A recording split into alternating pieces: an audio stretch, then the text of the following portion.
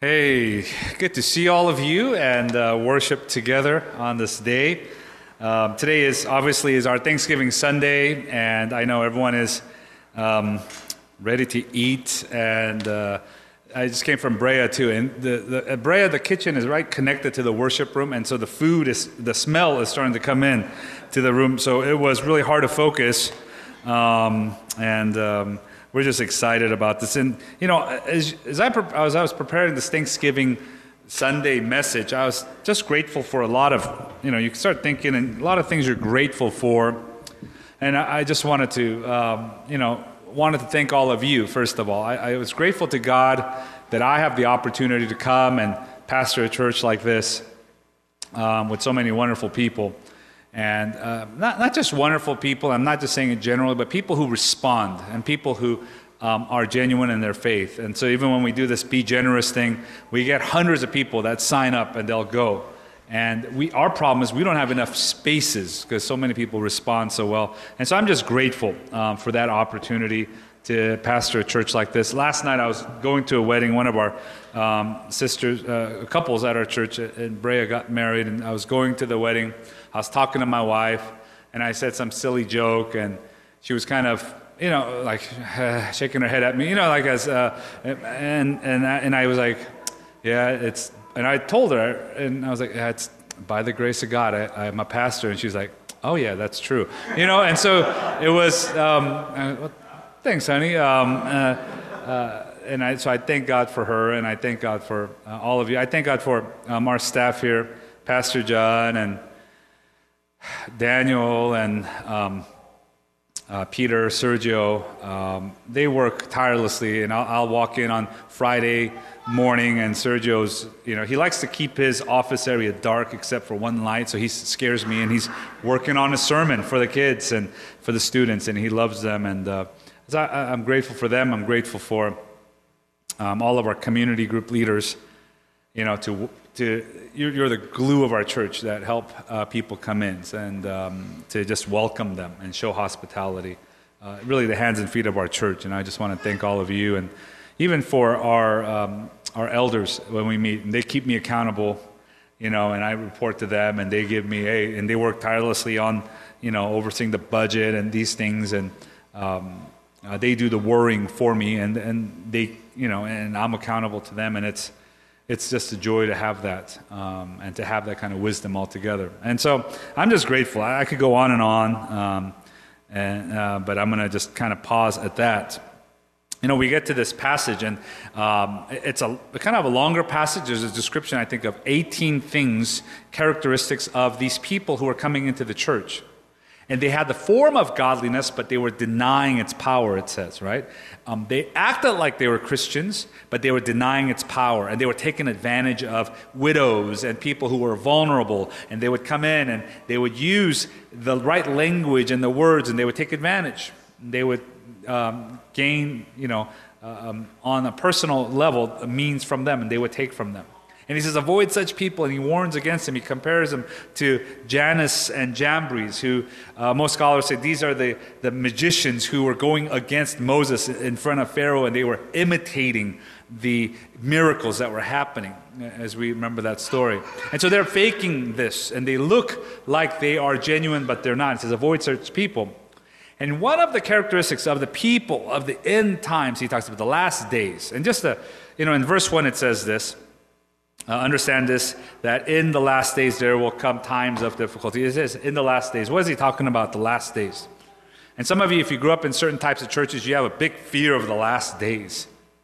Like, what's going to happen? Am I left behind? What's going to be happening? Well, the last days here, and most scholars all agree on this, the last days refer to the end of Christ's earthly time, his ascension, to his return.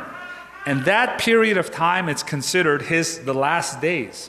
And so we're technically all in the last days. So it's not saying that Paul was wrong because history kept happening. No, it was this era that we're living in. So when he's referring to the last days, it's the days after Christ's ascension to his return. These are the last days.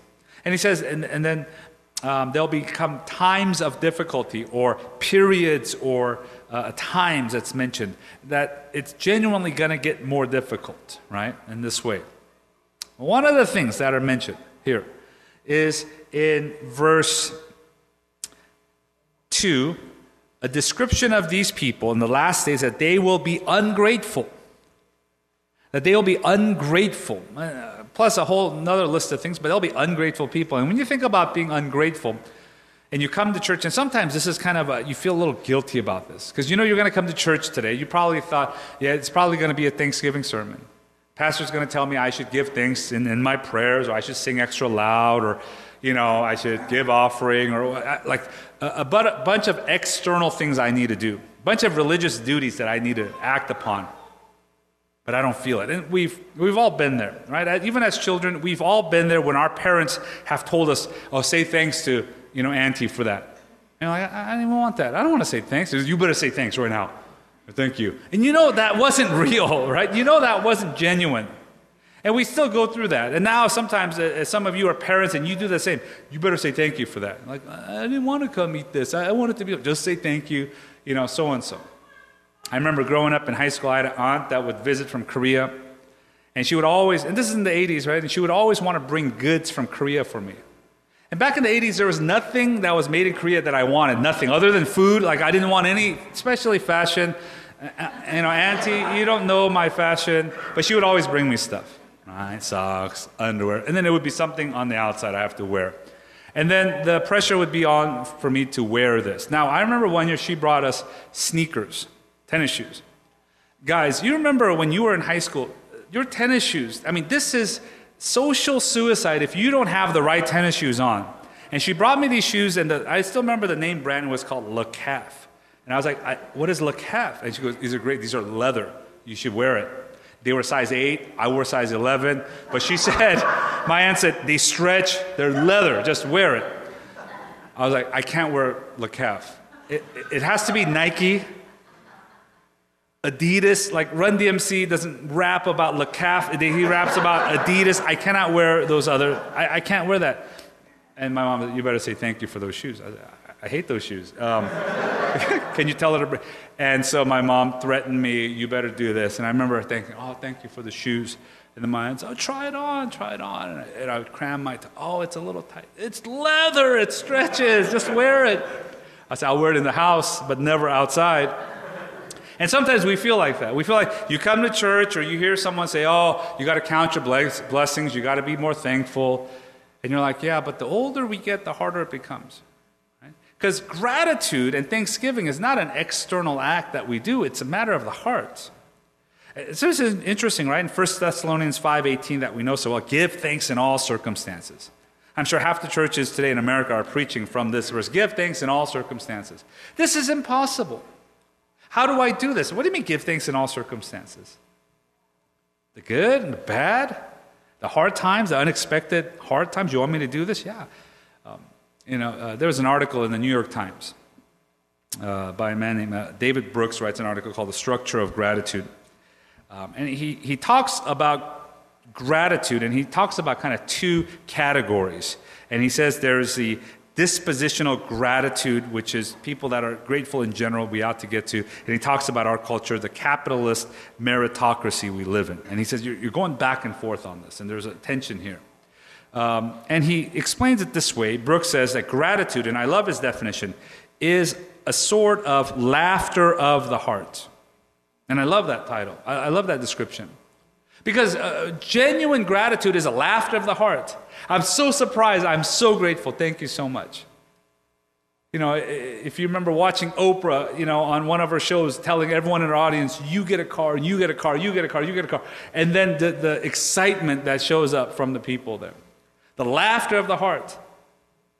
You know, when you are so grateful, it's so unexpected. And the older we get, that laughter goes away. It becomes formality. It becomes something we do out of saving face. I write the thank you note. I respond by email. I want to say thank you to this because I don't want to seem rude. I don't want to put myself down. But he says there's these two things that we struggle with. And I just want to read a little bit of the article. From Brooks, he says, we live in a capitalist meritocracy. This meritocracy encourages people to be self-sufficient, masters of their own fate. but people with dispositional gratitude are hyper-aware of their continual dependence on others. The basic logic of the capitalist meritocracy is that you get what you pay for, that you earn, what you deserve. But people with dispositional gratitude are continually struck by the fact that they are given far more than they pay for and are much richer than they deserve. Capitalism encourages us to see human beings as self-interested, utility-maximizing creatures. We live in a capitalist meritocracy that encourages individualism, utilitarianism, ambition, and pride. And this is what he closes his article with. But this society would fall apart if not for another economy, one in which gifts surpass expectations, in which insufficiency is acknowledged and dependence celebrated. This is really the heart of those who have responded to the gospel, and that I am always grateful in this way. So it's a matter of the heart. And we see in our text today, he talks about the things that we love. The people of the last days, the end times, those who come into the church, they look like they're Christians, but these are the characteristics. And he talks about love, and I want to highlight this. He says 3 things that they love that they shouldn't, and 2 things they ought to love that they should. Right? It's kind of summed up here in that way.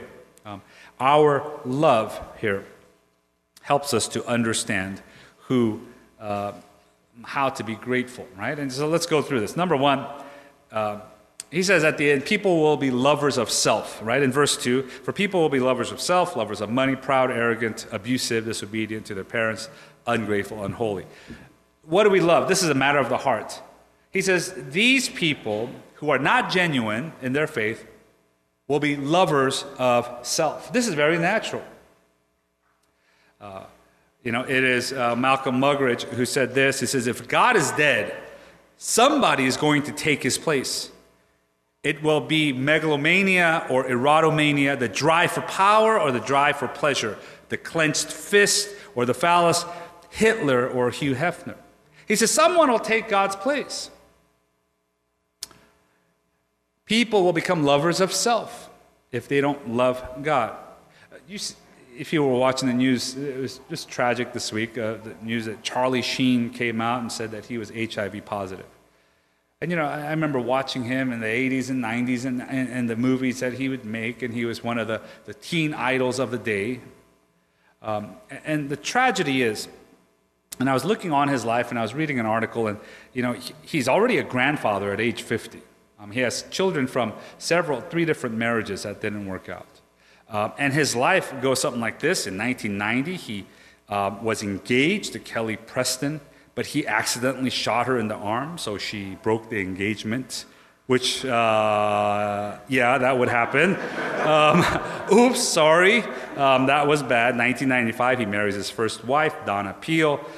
Same year, his name comes out in the Heidi Fleiss scandal. He is one of the people on the list, so she divorces him in 96. He meets an actress, Denise Richards, in 2000. And 5 years later, she files for divorce because of his alcohol, drug abuse, threats of violence. 2008, he marries his 3rd wife, Brooke Mueller. They have twin sons. And later, he files for divorce before 2 years. In 2011, he is then, at that time, living with 2 women at the same time. One is an adult film actress, and he's living with them. That doesn't work out. He ends up now in a relationship with, the article says, a Penthouse Pet of the Month lady after that. In an interview he did with Piers Morgan, he gets engaged in 2014 to adult film star, some other person, so on and so forth. And you think about that. Here is a man, and I was reading about him, he ended up getting expelled from high school early. He was classmates with other actors like Sean Penn, and so they got together and made their first. You think about that. You think about the things that we in our society just elevate: youth, fame, health, good looks, money, all of those things. And we've seen in our own little short history, whether it was Magic Johnson or Tiger Woods or this guy, they naturally will become lovers of self. If God doesn't inhabit our hearts, we will be the idol. What do we do? How do we respond to that? Right? And it's just tragic. The second thing he says we love, that in the end times that people will love in verse 2 is that they'll be lovers of money. Now, money is very important. Jesus talks about money more about money than any other subject. If I preached about money as much as Jesus preached about money, like our church would go to zero because they're like, oh my gosh, all he does is talk about money. I don't want to go to that church. But he talks about it so much because it is so important. Greed. You know, the Webster's dictionary defines greed as this: a selfish and excessive desire for more of something, and I love the last part, than is needed. More of something than we need. Greed, the love of money. You know, Jesus tells us in Luke 12:15, right? He tells to his disciples, take care, be on your guard against all covetousness, for one's life does not consist in the abundance of his possessions. It's interesting, right? He gives us a dual warning about covetousness or greed. The New Living Translation says this. He said, beware, exclamation point, guard against every kind of greed. It's not just a one warning, but it's double. He's saying, don't open your right eye about it, but open your left eye about it. The word guard against, it's the word that is used in Luke chapter 2 to describe shepherds as they were guarding the sheep at night. They're on the lookout. It's dark in case any wolves might come, and they're watching carefully. Why does he give us a double warning in this? Because this sneaks up on us. And the older we get, this becomes more and more dignified. Our hobbies become better, and our expenses become more justified, and we talk about it in those ways. The love of money. You think about this, right? This week, we're all going to get tested because the marketers have tapped into something they know. This is a condition of humanity, greed. So Black Friday is coming. Right? The ads have been coming out for now several weeks. So at my house, my TV is now broken. So there's specks all over my TV. And as a guy, you're kind of excited, like, oh my gosh, it's broken. That means I get to get a new TV. So, I was a little disappointed, but I'm kind of excited. So now I'm looking for a TV. And the ads have been coming out. And it's like, I can't keep up. I'm like, what kind of TV am I going to buy? How big do I want to get? Best Buy is going to, I need to get, but then, Walmart is going to, so I Googled it. I was like, okay, best cheap TV. And then it's just endless, right? And they're tapping into it. Think about it. People have literally died to go buy something. People have killed and trampled others to go get something. They know that this is at the core of the heart, that it is greed.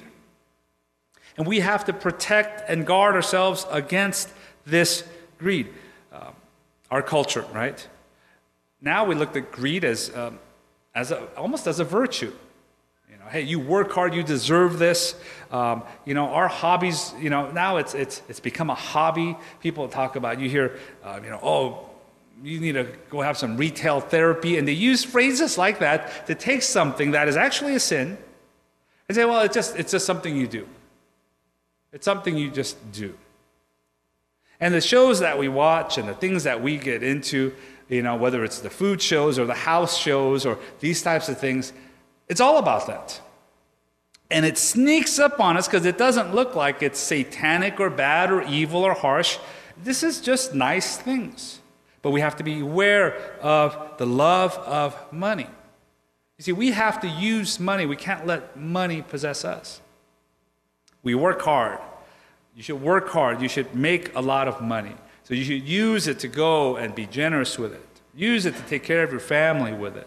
Use it to further the kingdom of God with it.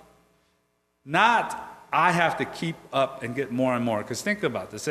Where we live today, and the places that we work, the struggle is we encounter people who are way richer than us. Right? I'm sure at your workplace there are people who make 2x, 5 times more than you, maybe more than that. We all have a relative that lives in a huge house, and we often talk about them, and we think those people are greedy, right? Those people are greedy, not me. Like, I'm not greedy. I don't make that much. They're greedy. Why would they do that? They're greedy. No, greed affects all of us from when we are children. Beware of this. Be careful of this. Right? Thirdly, he says, these people will not love what is good. In verse 3, right? Not loving what is good. Donald Guthrie, in his commentary on this text, he says, moral corruption follows from love falsely directed. Self-centeredness and material advantages, when they become the chief objects of affection, destroy all moral values, and the subsequent list of vices is their natural fruit. Right? It destroys all moral value. It goes away. The good gets replaced. God gets replaced. They don't love what is good anymore. Right? Fourthly, they are lovers of pleasure, it says. Their hearts are given over to pleasures. In verse 4 it says, lovers of pleasure rather than lovers of God. And Guthrie points out in his commentary that pleasure is regarded as a substitute for God, right? So you're lovers of pleasure rather than the lovers of God. You can't have both. You can't do both. Jesus talks about that, right? And you can't have, follow God and follow money. You can't. And they conflict. So it's a substitute for this. And we think of pleasure often as a good thing, right? I mean, we often pray that God would get rid of our trials and pains, but we don't pray for our pleasures, that God would help us to restrain our pleasures. But, it is G.K. Chesterton who said, meaninglessness does not come from being weary of pain. Meaninglessness comes from being weary of pleasure. You look at our society today. You look at where we live today.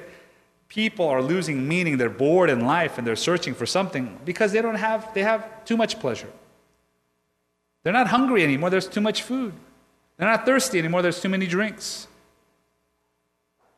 And they lose meaning in this life.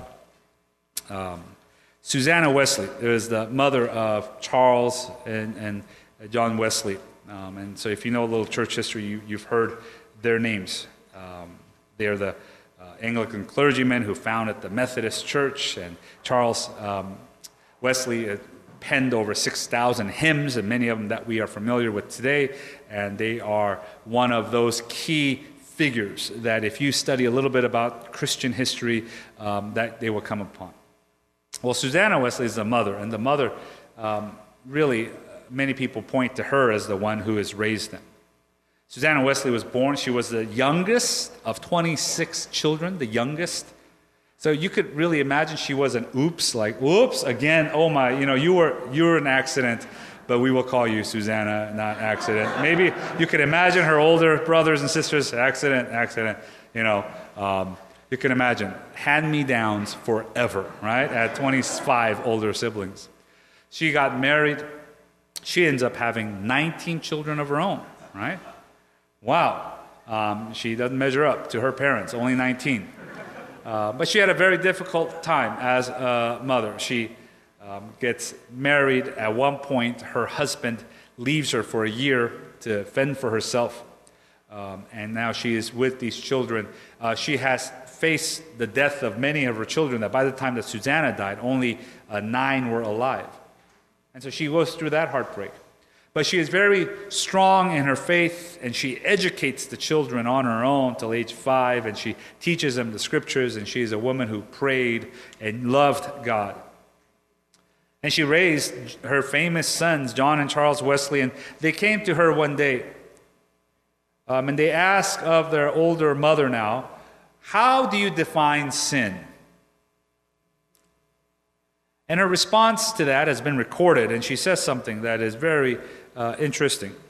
Whatever weakens your reasoning, impairs the tenderness of your conscience, or obscures your sense of God, or takes away your relish for spiritual things. In short, if anything increases the authority and the power of the flesh over the spirit, that to you becomes sin, however good it is in itself. Anything that is good. that takes away from God. Think of the pleasures we have in our modern days today. There's so many fun things to do. There's so many wonderful things that we have around us. So many great places to try and eat and go and see and do. But if it takes away from the spiritual things, it becomes sin. We struggle with this all the time. And the church responds by trying to measure up with the entertainment value. Like, people love music, and now certain churches, man, it's a concert, light, smoke, and everything. It's never going to really measure up to the world. The comedies that are out there, the comedians are really funny, and some churches, they hire people, they do skits, and they make it. It's never going to really measure up to it. It's a change of the heart, right? I mean, you're lying there, you have some extra time, and you're like, maybe I should read the Bible, but then there's the latest episode of The Walking Dead, and is that Asian guy dead or alive, or like, was that him or not? I think I'll watch it again, like, just to make sure. Maybe it was, really. I mean, and the pleasures of this world is far more appealing. It's far more exciting. There's a big game, football game, and and it's really a blessing that we don't have an LA NFL football team for all the churches. Because imagine if there's a game and it's going to be at 11 o'clock. Oh man, I mean that's tough, right? And we all struggle with those things. But what are we to do? We ought to love God. Let our hearts be filled for the love of God. When Jesus is asked, what is the greatest of all commandments? What are the external things I should do? He says, it's love God with all your heart, soul, mind, and strength. Because once the heart is changed, once the heart is filled, we become grateful. Our perspective changes. And I want to challenge us this time, as we have a holiday and we have, maybe for some of you it's stressful, and parents are coming and they're coming and these people, and what are we going to do? That it won't just be this day at church, but that it would be a matter of the heart. I would love what is good. I would love who God is. And let the fruit of that just manifest into gratitude. The gospel message makes it crystal clear. I deserve nothing from God. God gives me everything and more. And I wasn't in a neutral place. I owed him. But he sent someone who owed him nothing, his son Jesus Christ, to die for me. And when we understand the gospel properly, we will respond in gratitude. I close with this quote from J.I. Packer. He says, any theology that does not lead to song is at a fundamental level a flawed theology.